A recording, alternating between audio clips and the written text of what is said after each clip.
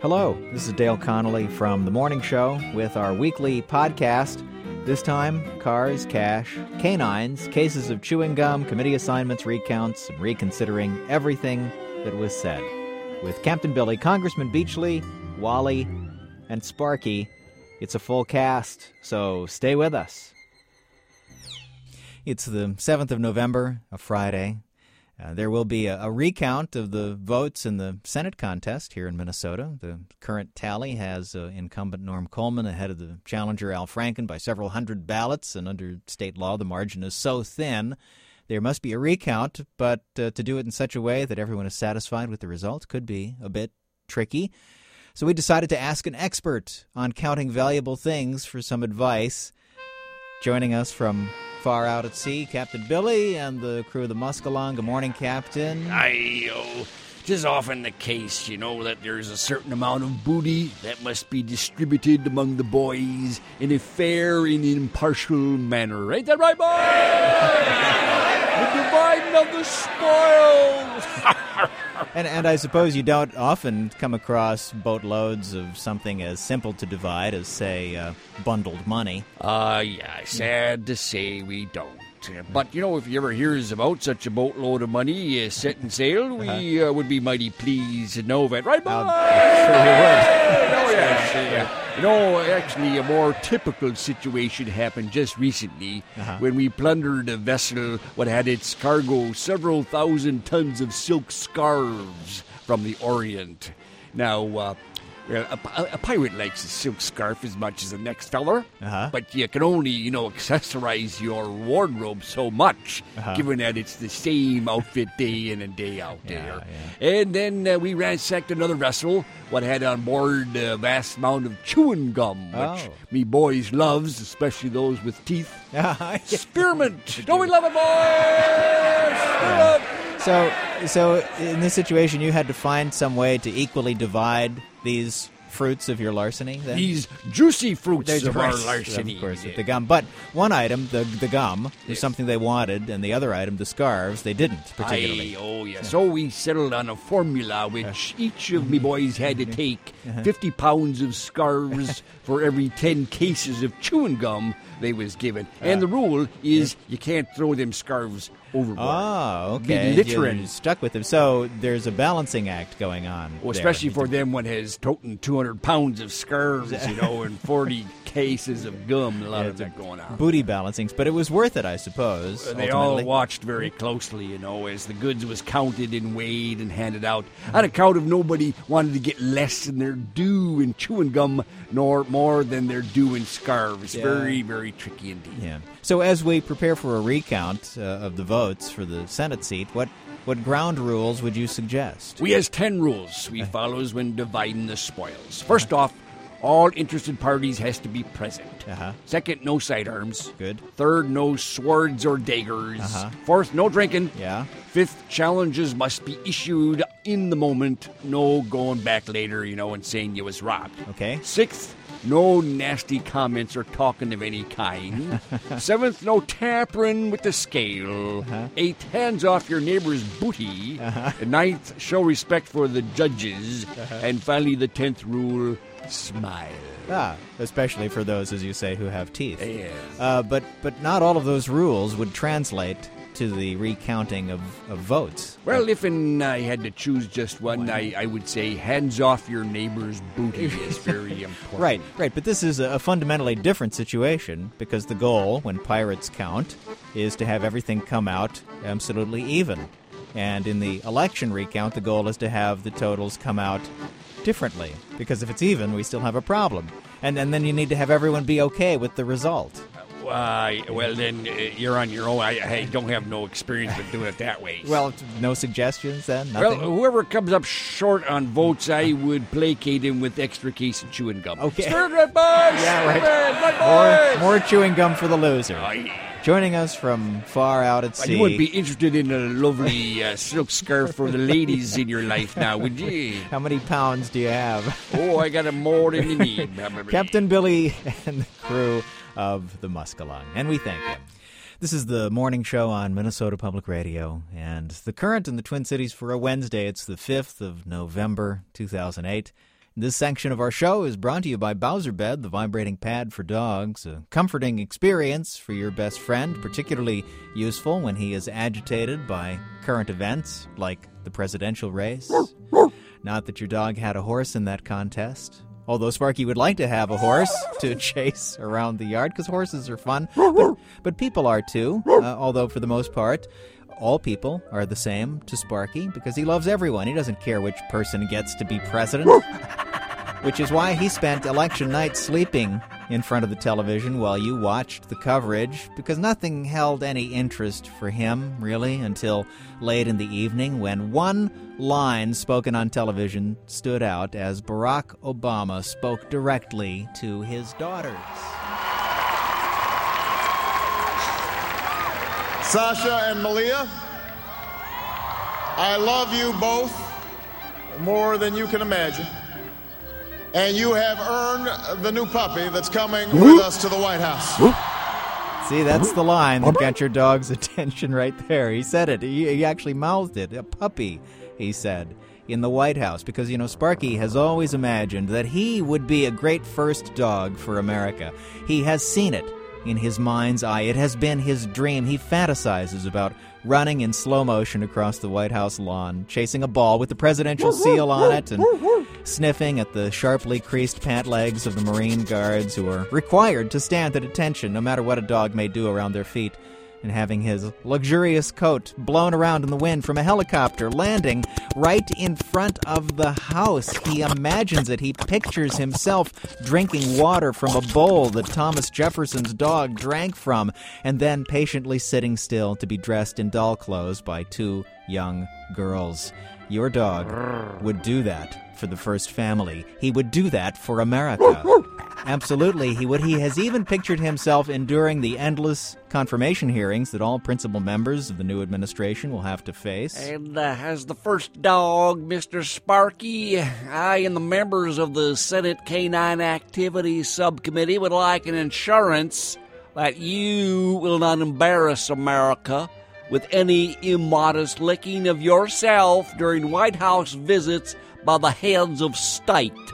I will be the model of... And the way it plays out in Sparky's mind, he testifies honestly and directly and wins over the Senate Canine Activities Subcommittee and becomes not just a confirmed member of the new administration, but America's beloved pet, a friend and inspiration to the nation, a true first dog. But there's only one problem with this fantasy. It's not going to happen. While it's true that America is a place where dreams can come true, not every dream will come true, and in this case, it won't because those girls want a puppy. A puppy. And sadly, for Sparky, some of us just aren't puppies anymore. And that's a big disappointment, and that's why your dog needs a Bowser Bed vibrating pad. He absolutely needs to have it because the Bowser Bed is an all-over massage for your canine friend. It soothes away the pain of unrealized ambitions and helps him come to terms with the brutal truth that he will be sleeping on your floor and not in the West Wing for the foreseeable future. And you know what? That's an okay life for a dog, especially if that dog has a Bowser Bed. The Bowser Bed vibrating pad for dogs. Get one for your best friend today. It's not a consolation prize. You'll both be glad you did. Joining us on the line, we love him, the congressman representing Minnesota's 9th District, all the water surface area in the state, the Honorable Loomis Beachley. And, Congressman, I'd like to congratulate you, first of all, on your re-election. Well, yes, thank you very much, Darrell. I'm grateful to the voters of the 9th District. I'm honored and humbled. And I want to congratulate, of course, my opponent in a rather spirited race. We had a good, clean fight, and we gave the voters something to think about, and I have enormous respect for... Hang on. My advisors want to tell me something. Hang on. I understand that. Congressman Beachley needs to confer with his aides. Of course, every politician at his level has great support. Okay, I'm back. What I meant to say is, thanks to the people, I will work hard to keep their trust. Thank you. What, no kind words for your opponent now? Well, my staff tells me I ran unopposed this year. So you forgot that you didn't have any competition? Well, whenever I run hard. Whatever the circumstances, I don't take anything for granted. If there isn't an opponent, I make one up in my mind. And I imagine all sorts of horrible things that my opponent wants to do, like making it illegal to eat dessert. That was a good one. People really responded to that one because everybody likes dessert, so I started naming names of others in Washington who I thought would work to take away your dessert. And, okay, hang on. All right, Congressman Beachley, again, getting a little, maybe a change of wording from his advisors, I'm guessing? Okay, I'm back with a clarification. Yeah? Yes. Some of the people I named as dessert stealers, well, probably aren't actually planning to take away your cake by force. In fact, a lot of them got reelected. Imagine that. And some of them are even in charge of assignments I'd like to get and things like that. So it isn't... hang on. Okay. Hang on. It sounds like Congressman needs lots of help this morning, so I'm guessing that you should disregard what you just heard. Okay, I'm back. Yes? I guess I'm not supposed to say anything about getting the committee assignments that I want. Okay. Or not getting the committee assignments I want. They're telling me that if I want to continue with that, hang on. Okay. Well, you said okay. Okay. Okay, I'm back. Yes? I also wasn't supposed to say what I just said. Okay. So, ask me a question. Okay. All right. Make it true or false if you can. Well, there is something of a tradition in the days after any election where the people who were running for office have to distance themselves from some of the things they said just a few days and weeks beforehand. So yeah, I love tradition. Right. Tradition made this country great. So I was going to ask you, is there anything else that you said before the election that you'd like to back away from now? Anything at all? If you don't have anything specific in mind, then I guess not. Well, what about any comments regarding the man who is now the president-elect, Barack Obama? Do you remember anything specific that I said about him that stood out for you? If not, then I don't either. Well, I could. I plan to go online to check as soon as we're done here, so I'm counting on you now, live, to recall what you said and take this one chance you're being given to distance yourself. And so if you don't, then I'll assume that you meant whatever it was you said as soon as we figure out what it was, and we will check. That kind of puts me on the spot. I know. That's the idea. Well, I might have said something about him being black, and I just want to say that in politics we sometimes exaggerate a position, a personal characteristic, they have, as a way to illustrate a point about them generally, but it's not... hang on. Okay. What's that? He is? Really? Why didn't nobody tell me that? He won? Okay, I'm back. Yes? And I guess I don't need to distance myself from that one. But I did say his ears stick out a bit. And now that I think about it, they're just fine. I think that was a mistake. A mistake? Are you admitting? Right. Well, joining us and backpedaling from his office in Washington, D.C., our 9th District Congressman representing only the water surface area in the state, the Honorable Loomis Beachley. This section of our show is brought to you by the Sherpa from Intimida. It's a mighty big car made by a mighty big car company with a mighty large debt, a company mighty likely to declare bankruptcy soon if something doesn't happen to change the equation. But don't take my word for it. Here's Wally from Wally's Intimida. That's right. For years, we've been spending like crazy, building cars that people suddenly don't want. The lot is full and the money drain is just open. Our cash is just disappearing like we're teenagers at the mall on the day after Christmas.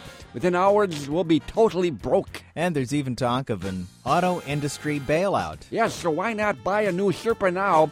You're going to own the company anyway. Once you're on the hook for our day-to-day expenses, you may not have any money left to buy a new car. So act now. Take advantage of our pre-buyout sale. When you come in, we'll treat you like you own the place. Yes, while other car companies have tried to lure you with the employee pricing gimmick, Intimida will do so much more. During the pre-buyout sale, you get owner pricing. Yes, indeed. Owner pricing means you pay what I pay. And what do I pay? I'm the owner, so I pay nothing. So come on down to the lot, pick a car, and just drive it. It's that simple. That's just amazing, Wally. How can Intimida offer to extend owner pricing to everyone? We can't. We can't afford anything we're doing right now, so why not this too, huh? Hurry down, because things could change. They'll probably not in a good way, so don't wait. So come to Wally's Intimida to be treated like you own the place. It may be the only time you get to feel that special feeling that owners feel. Yes, people will talk in hushed tones the moment you walk in. The greeting staff will meet you with tears in their eyes, and the salespeople will be afraid of you, genuinely terrified. That's bound to be a pleasant new experience. I love it. Yes, and when you ask for something, it will be brought to you, and when you decide you want to drive one of the Sherpas for a day or a week or a year... Yes, you'll get the keys, no questions asked. It's one of the very best things about being the owner. But if we ever get a paying customer again, and that customer wants the car you're driving, well, you'll have to hand it over. Because if there's anyone more important than the owner at Wally's Intimida, it's a paying customer. I haven't seen one in months. So take advantage of owner pricing at Wally's Intimida. It's great to be an owner. You will have to sign some papers, but that's what I do all day. And there may be a court appearance for you in the future. Absolutely, but you can drive to the courthouse in your brand new car. That's a great feeling. Owner pricing on Sherpas. Find out more from Wally's Intimida. The Sherpa from Intimida, it's a mighty big car. That's this week's podcast. Thanks to Jim Ed Poole for the characters. All of the scripts were written by yours truly, Dale Connolly. Our broadcast producer is Mike Pengra. Our online producer is Michael Wells. The morning show is heard Monday through Friday, 5 to 9 a.m. on 89.3 The Current in the Twin Cities, Minneapolis and St. Paul. Most of our show is also on Minnesota Public Radio's region-wide network. There will be another podcast for you in 1 week. See you then.